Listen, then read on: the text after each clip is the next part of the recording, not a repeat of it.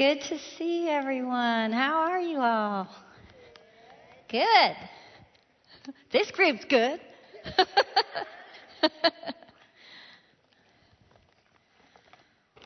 Okay, let me get together here.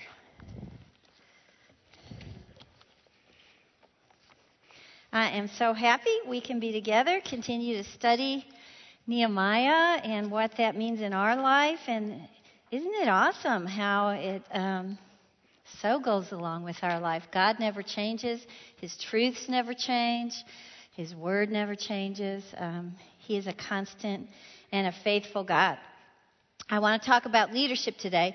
And I had a little bit of a fear that we might feel the freedom to check out because we might think, I'm not heading the PTA right now, or I'm not leading some project, or I'm not the head of some committee, so this lesson's not really going to apply to me. And my answer to that would be, if you are a Christian, you are a leader. There are two kinds of leadership. One involves just what I mentioned, heading up a particular task. Sometimes we're called to lead people to do that. But all the time, we as Christians are called to live in a way that leads people toward God. A Christian is not a follower except in the sense that we follow God. So that makes us leaders in this world. We are not followers of wayward man. And so that means in order to be obedient to our God, we do things differently than those who don't know God. We think differently. We act differently. We have different goals and we have different purposes than those who are conformed to a world that chooses to leave God out of it. So when we walk as leaders, because we're following God and we're doing the things we're supposed to, we're pointing others toward God. There was a town in Mississippi that fell into a lot of trouble because their little city council had some corrupt members on it, and many of them were corrupt. And there was a big meeting down at the town hall, and the reporter was there, and the news camera was there. And they, one of the reporters finally said, "Who is to blame here? Who is to blame here?" And the crowd was, all pointing fingers at each other and finally stopped because this man in the back of the room lifted his hand. He happened to be a Christian member of the community. And he lifted his hand and he said, "Well, blame me. Because maybe if I'd been living the way God's called me to live as his leader in this world, maybe I could have influenced some of these individuals in a different direction. So if you want to blame someone, blame me, the Christian." That's the power that we have in this world as leaders who follow God. We reflect God in a God-confused world. And we're encouraging others toward a relationship with their Creator. And guess what? Where does this start? With everybody that's closest to us, with our families, our husband, our children, our friends, our workers. So sometimes, yes, you're called to lead a Girl Scout troop. All the time, called to lead in a way to get people to understand better who God is. At this time in his life, Nehemiah was called to both kinds of leadership. And when we look at his leadership skills, I hope you were amazed. Here's the great thing about it. We won't need to just read what he did and think he did such a good job. We get to say, I'm going to take these leadership skills and apply them in my life, in my marriage, in my parenting, in my workplace, in my home, in my community. And it is amazing what God can do with these kind of wise skills that we learn from Nehemiah. Last week we left him on his knees. He was seeking God's face about Judah. What a perfect place to be when you're a leader. On your face before God, because good leadership begins with letting God lead.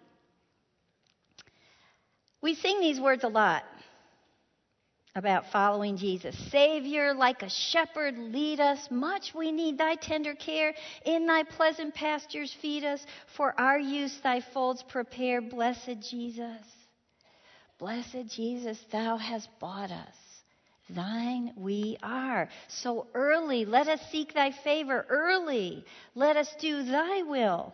Blessed Lord and only Savior, with love our bosoms fill. Blessed Jesus, thou hast loved us. Love us still. And we sing these words, but sometimes reality in our heart is that we really don't want to be led. We've really got plans made, but we're going to sing this song, but we're not really sure. We want him to lead us because we don't know if it's going to fit with what we want to do and if it's where we want to go and if it's with who we want to be with, and it's frightening. And so we sing, but we don't always do it. And Nehemiah poured himself out before the God of Israel and said, what is your plan? How can I line up my plans with your plans so that you will use me in joining in Judah's renewal? And then Nehemiah joined God.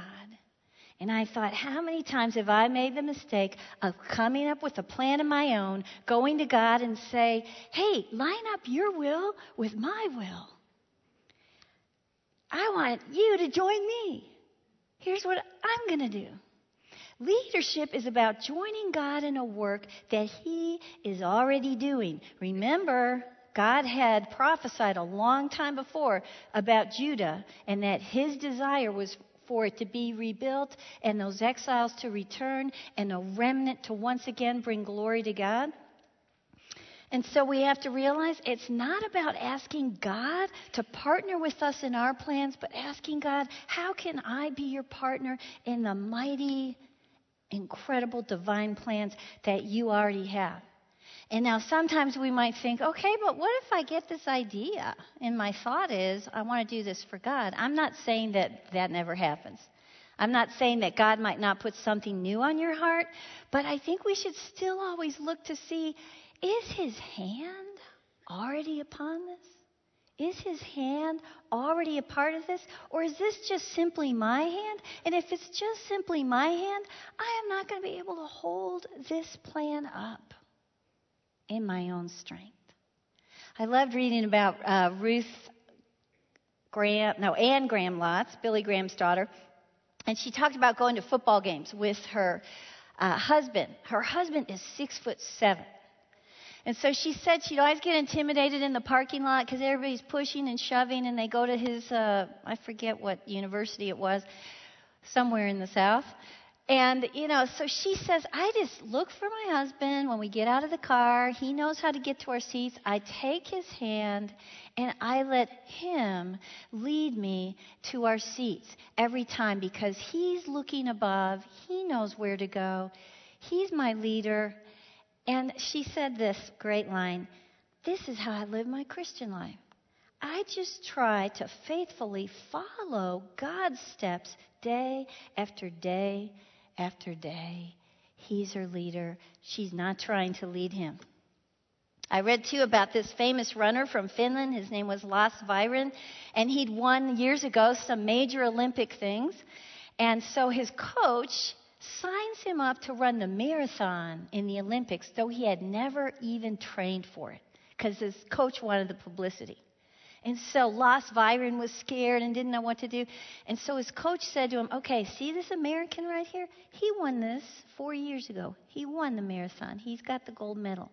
You run behind him the entire way. You run in his shadow. When he surges, you surge. When he holds back, you hold back. And so Lasse did that. And he ended up placing 5th in a race he had never run before in the Olympics. And I thought, what a great picture for us. As God followers, we are running a race when God is surging. Surge with him. When he's holding back, hold back with him. Be patient. Follow his lead. We want to run, and that's a good thing to have that energy for him and run. But make sure we're running in his shadow, not leaving a shadow for him. Run in God's shadow. Look what Psalm 23 says on your verse sheet. Oh, I left out the first two verses. Let me read those real quick. These are how we're supposed to be leaders today in this world. Ephesians 2. For we are God's workmanship created in Christ Jesus to do good works, which God prepared in advance for us to do. So don't conform any longer to the pattern of this world, but as leaders, be transformed by the renewing of your mind. You will be able to test and approve what God's will is, His good and pleasing and perfect will, and that's what the world is going to see. Because of our leadership. God's will.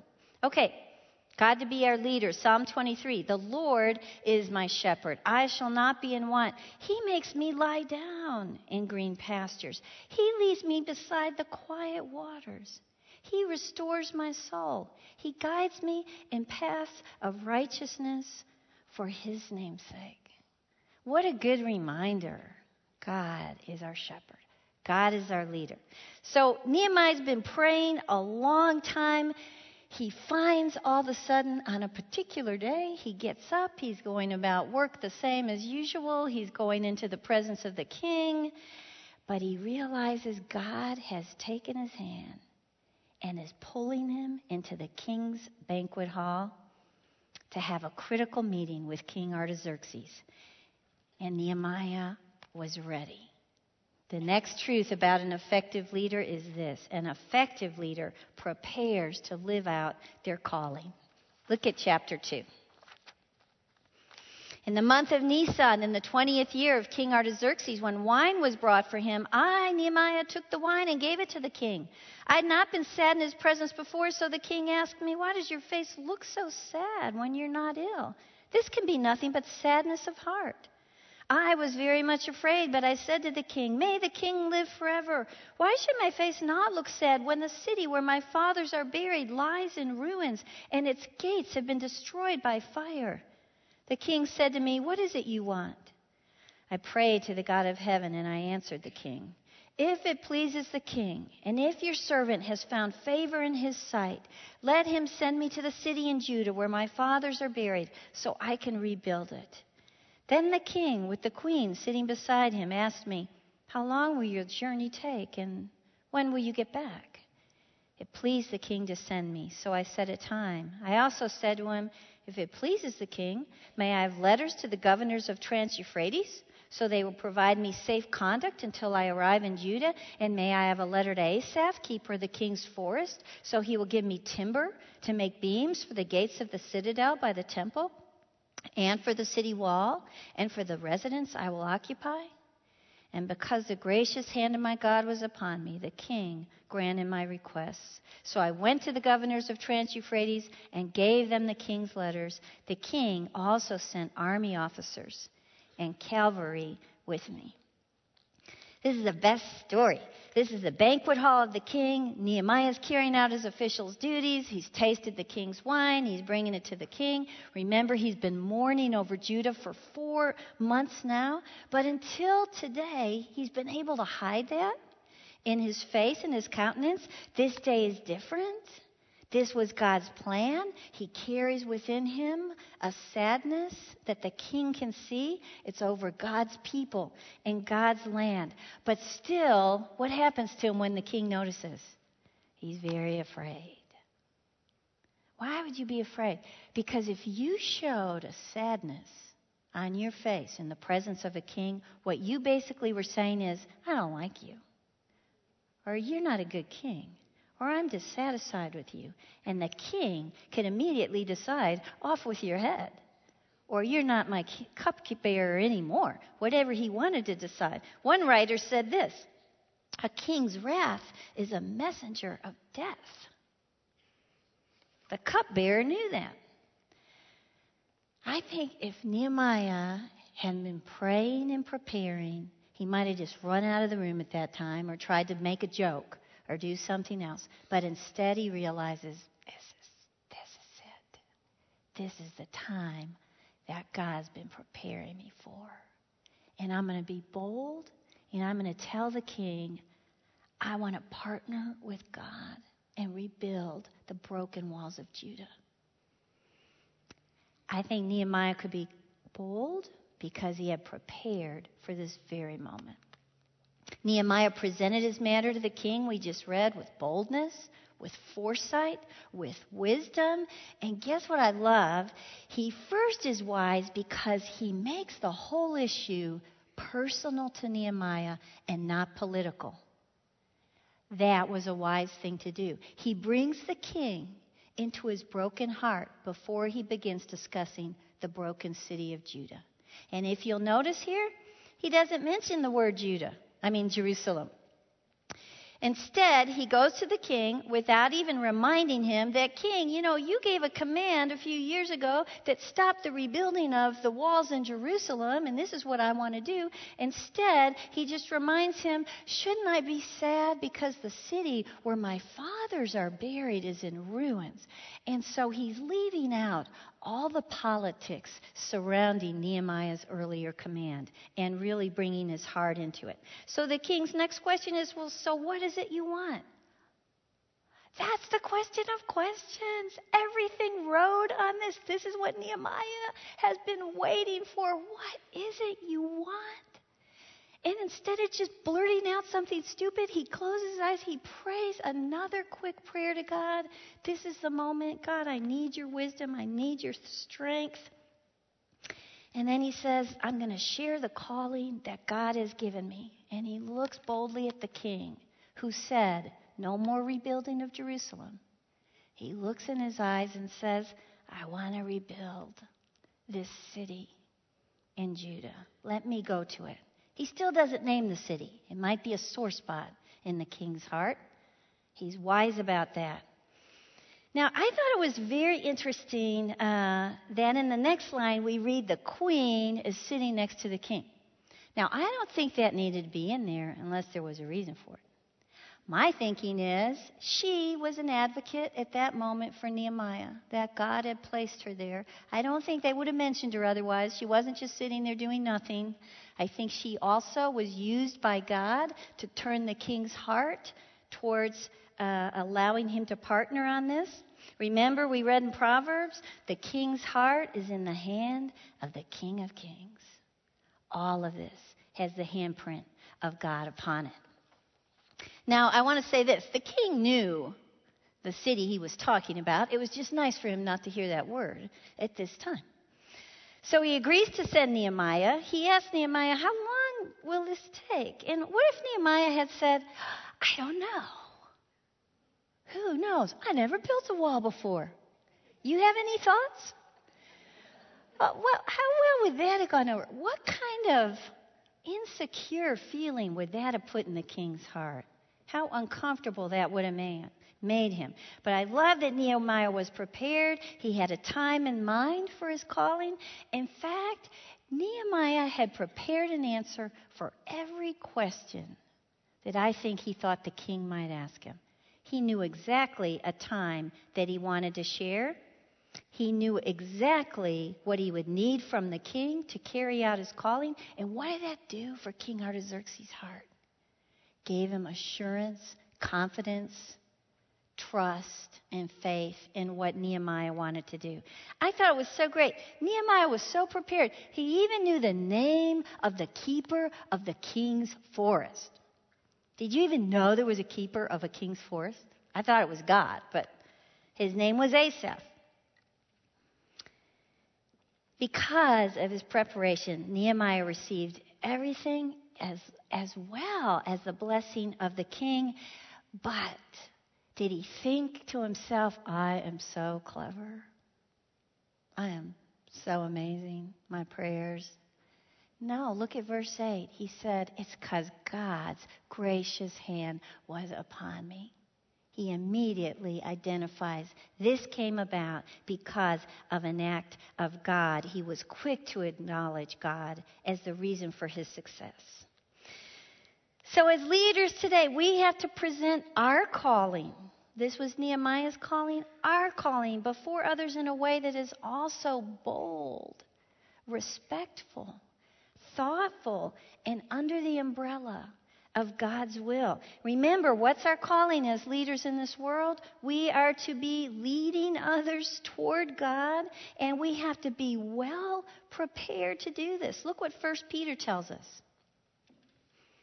Always be prepared to give an answer to everyone who asks you to give the reason for the hope that you have. Do this with gentleness and respect, keeping a clear conscience, so that those who speak maliciously against your good behavior in Christ may be ashamed of their slander. It is better, if it's God's will, to suffer for doing good than for doing evil. I always remember the time when our son Tyler was probably 6 years old. We were in our den in our house. He had a tennis ball in his hand. We had this big picture window. I used to let him bounce the tennis ball on the picture window and catch it. It was just like any normal day, and I don't know what I was doing in the room, and he's bouncing a ball, and he doesn't look at me, and he says, "Why should I believe the Bible when a bunch of men wrote it?" And he keeps bouncing the ball. Now, what if I said, "I don't know. What do you think?" Well, just believe it, and you better obey it, because that's what I think. I don't know why, but what if I had no thought prepared for that kind of a question? And I'm not patting myself on my back, because I answered many things that way in his life. This time I happened to have the gracious hand of God upon me. And some wonderful training from really this church. And I was able to talk through that fabulous question, so that when he was done bouncing the ball, he didn't have in his heart this insecurity about Christianity, about the Word of God. We have to be prepared for an answer for all those kind of things. Because what's our goal? Pointing others toward God. We have to be ready for that. Okay, we move from the banquet hall. We're going now to the ruined streets of Jerusalem. We see Nehemiah there. He's ridden a horse or a mule. Surrounding him is rubble, burned wood. His horse picking his way along the rocky roads. And we learn another wonderful trait of an effective leader. An effective leader practices the discipline of secrecy. Look at verse 11.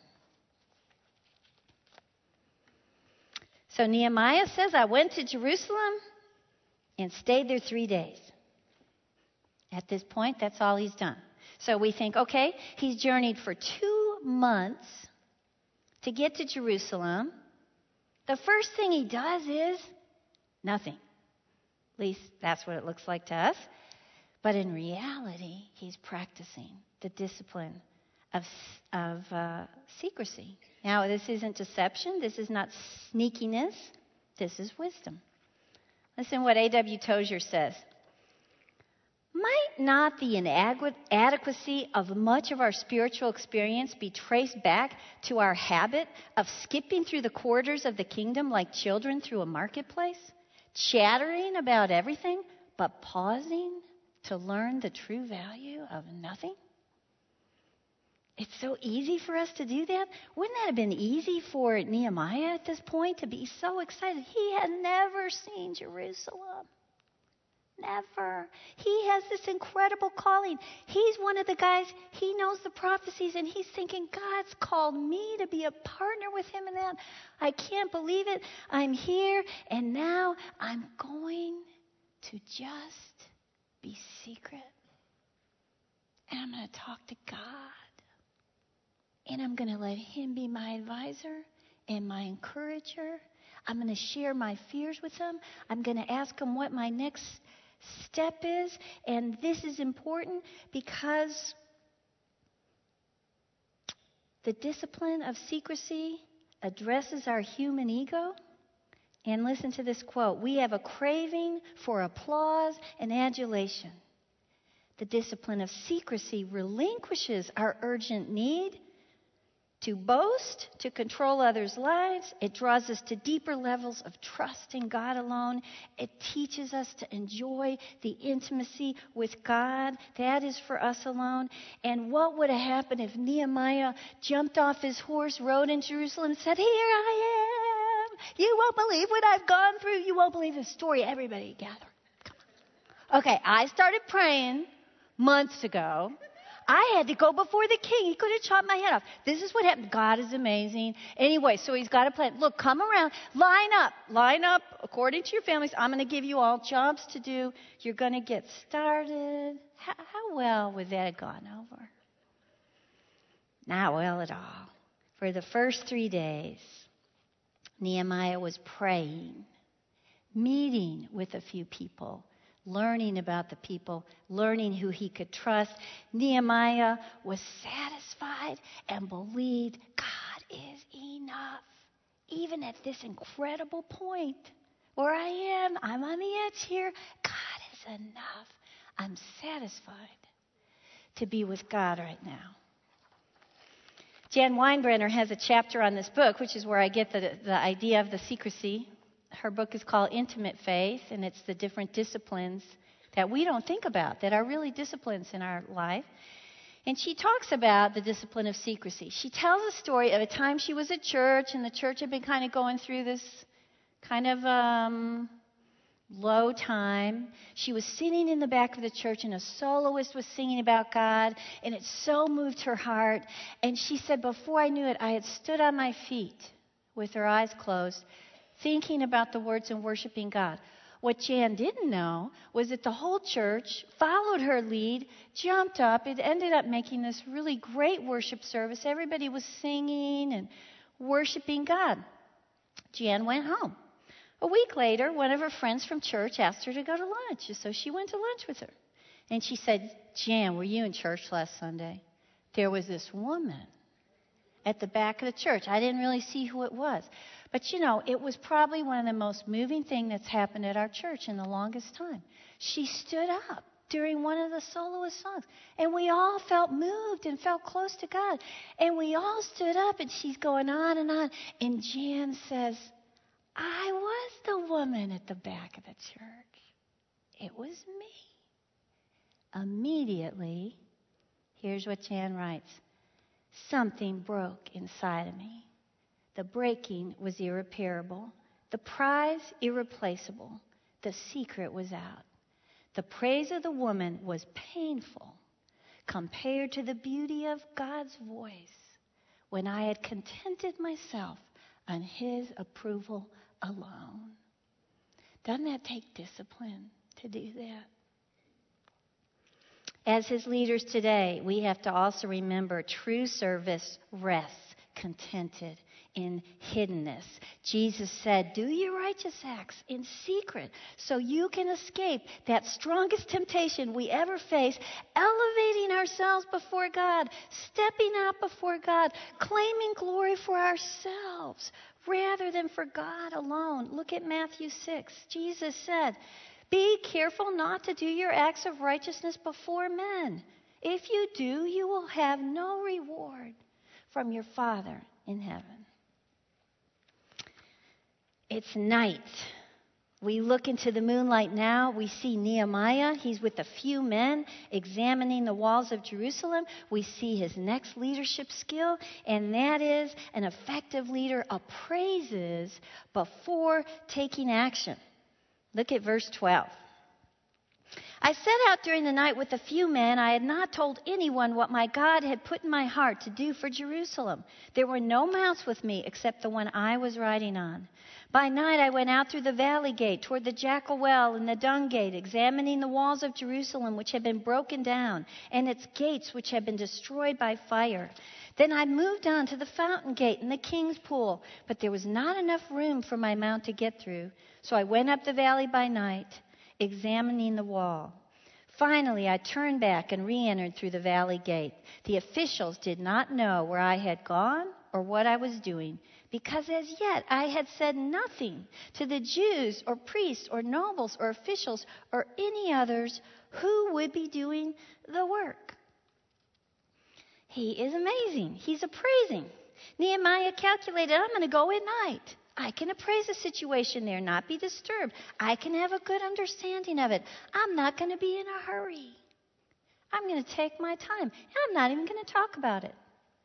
And when his horse got stopped in all the mess and the rubble, he just got off his horse and continued on foot to examine the wall of Jerusalem. And I think with every step he took, God was forming a plan in Nehemiah's heart how to go about rebuilding the ruined walls of this troubled city. And I think, sometimes it takes a stranger to step into our lives, to see things, the rubble and the disarray that we've become complacent about. And so by Nehemiah having some men with him, they would also be maybe seeing some of these things in a new way, in a new perspective. Nehemiah is about to make an appeal for a really major commitment from the people of Judah. He knew he needed to understand them, and he needed to understand what he was calling them to do. And he needed to be able to get them to view the situation from God's perspective. So he wanted to experience them for himself, just how broken these people were, just how broken the land was. If he wanted to offer hope for rebuilding them, that's what he was going to have to do. That's what we do as leaders today. When we see those who are lost or straying and we want to come to them with the hope of the gospel, it means we come and we gain insight into their brokenness and their sin. And it means sometimes rummaging through the ruins of their lives. And we do this with great patience and with great compassion, so we can offer them what God alone can offer: restoration, renewal. As his leaders today, we patiently understand the needs of others so we can direct them to the one who can meet their needs. It's not a time to say, "I told you so. You've got a problem. What were you thinking?" A leader doesn't do that. What if Nehemiah had ridden into Jerusalem, rode up and down the streets on his horse, crying out, "God warned you about this. What were you thinking? Look what you have. Look at this mess you've made." How much work would have gotten done in their life? Why do we think we can do that to other people that are hurting and have sinned in their life and think they're going to want to listen to us to be restored? It's not going to happen. It takes examining the ruins with compassion and care. Nehemiah quietly assessed, took some men, saw their hearts, saw their trouble, and every second he was doing that, what was happening to the hearts of the people with him? They were being connected. They were growing in allegiance for him. They were becoming one with him. When we approach people to tell them everything they've done wrong and how they've messed up, we do this to them. Nehemiah instead observes their sin, and his heart breaks for everything that they've had to face. Look at Ephesians 4. "As a prisoner for the Lord, I urge you to live a life worthy of the calling you've received. Be completely humble and gentle. Be patient, bearing with one another in love. Make every effort to keep the unity of the Spirit through the bond of peace." This kind of leadership leads others in the direction of God. This is the kind of leadership that softens the hearts of those that God has put in our path, our friends, our husband, our children, that we might be used by God to help heal them, bring them to God. A child doesn't want to be reminded of every mistake they made. And guess what? You will not become a part of their life of someone God uses to heal and bring them toward God. It takes understanding, and it takes appraising a situation. Now, after Nehemiah does that, it's time for action. But instead of him becoming the knight in the shining armor, he could have brought that with him. Thought, now's the time. I put on my night suit. I jump on my horse. I ride out. Everybody goes crazy. Instead of coming to rescue them, he comes to be one of them, to be a part of them. An effective leader becomes part of a team. Look at verse 17. "I said to them, these men, you see the trouble we are in. Jerusalem lies in ruins, and its gates have been burned with fire. Come, let us rebuild the walls of Jerusalem, and we will no longer be in disgrace. I also told them about the gracious hand of my God upon me. and what the king had said to me. And they replied, let us start rebuilding. So they began this good work. Okay, what's so great about look at that opening line I read. Circle the word we. You see how much trouble we are in. He identifies with them. Look at these walls and these burned gates. Let's together rebuild. I'm part of your team. And if Nehemiah is part of the team, here's something that's very important that he wants them to know. God is the team captain, not me. God is the team captain. I want you to know this isn't a dream I have. This is God's desire. He wants to rebuild the city. I'm not the knight in shining armor. I am so happy to give God that honored position. We're doing this because of God. And then he tells them about God's hand, how he's met and prepared the way in Nehemiah's life to bring them all to this place for rebuilding. And then I love that he says this. He mentions that it is a disgrace. And I really think he's more concerned in verse 17. He says, we are in such disgrace. He doesn't think it's God's will that they live in this kind of disgrace. He's more concerned about that than he is about the insecurity of their position, that they are unprotected. Nehemiah knows Jerusalem was to be known as the city of the great king. It was to be known as the joy of all the earth. And so Nehemiah cares more about God's reputation than the safety of the people. And because he's presented himself as part of their team, their answer can be, yes, let's start. Let us start. Nehemiah being one of the us. So he becomes one with them in their trouble. One with them in their solution under God's direction. And the good work began. And I think, again, if we want God to use us in other people's lives, the loss, the strain, the hurting, we take on this same posture of acknowledging the fact that we are sinners as well. That we have turned our backs often on God ourselves. Look at Colossians 4.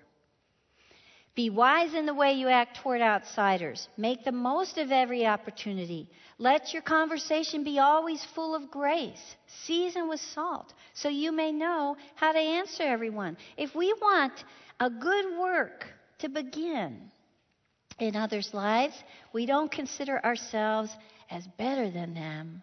We make them realize we're on your team. We're in the same boat. We are sinners just like you. We become authentic with our own brokenness. Then we get out of the way and we point them to God and we say, it's not God's will for you to live in this kind of disgrace. In fact, as God's creation, you're supposed to be a joy to the whole earth. That's his plan for you.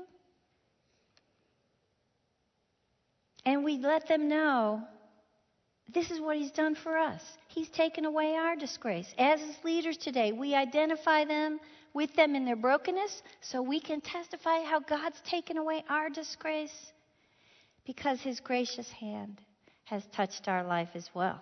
Look at Romans 3.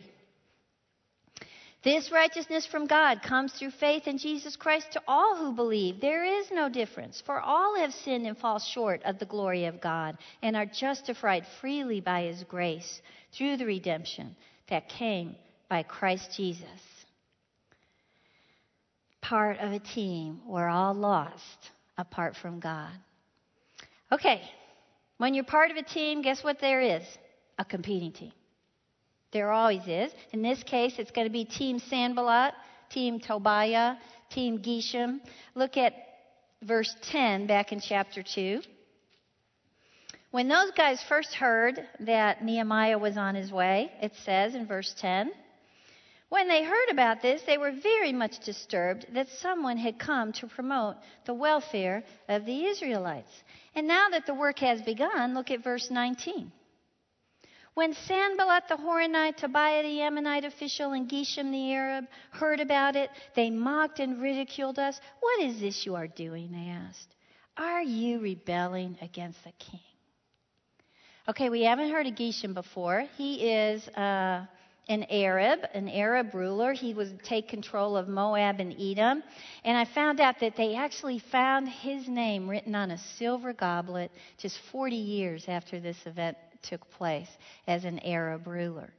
And so you've got him, enemy to Judah from the east and the south. Then you got Tobiah and Sanballat, enemies in Samaria and Ammon. And so basically Judah's surrounded by everyone who hated her. They really wanted to take control of Judah for themselves and control them themselves. And as soon as they heard the good work had begun, they made plans to stop it by ridicule and accusations of rebelling. But if we could get the best translation ever for our Bibles, Chapter 2 is all about good versus evil. When it says the gracious hand of God, that translates to good. And everything that's around Tobiah and Sanballat traces to the word evil. Team God, the good hand of God. In verse 10, Team Satan, evil, is this trio of enemies, and also in verse 19. In fact, look at verse 10 again, where it says, they were very much disturbed by the news of the rebuilding of Jerusalem. This is translated, it was evil to them. Good versus evil. The goodness of God was evil to them. And I think, man, some things never change. As part of God's team today, we reflect His goodness, and our evil enemies of Satan hate it. What in the world are we supposed to do? What did Nehemiah do? Look at verse 20. It's so great. He answers them and says, the God of heaven will give us success. We, His servants, will start rebuilding. But as for you, you have no share in Jerusalem, or any claim, or any historic right to it. Here's what we learn here. Nehemiah is not intimidated because he knows who the captain of their team is. God Himself. So his point in what he says here is this. Whoever maintains the cause of God will prosper. So do what you want. We're on God's team. He's our captain. We're not intimidated by you. And guess what, you evil trio? You had no part in God's cause in the past or in the present. But we are on God's team. So this is how we respond when we face opposing teams, when we're doing God's work. We're going to find those people in our lives. It often affirms that we are actually in the will of God. But as His leaders today, we are also not intimidated because God is our captain. If we maintain His cause, we will prosper. Look what Romans 8 says. If God is for us, who can be against us? He who did not spare His own Son, but gave Him up for us all, how will He not also, along with Him, graciously give us all things? Who will bring any charge against those whom God has chosen? It is God who justifies. Take out your, or just turn to the back of your verse sheet. I wanted to show you just to close.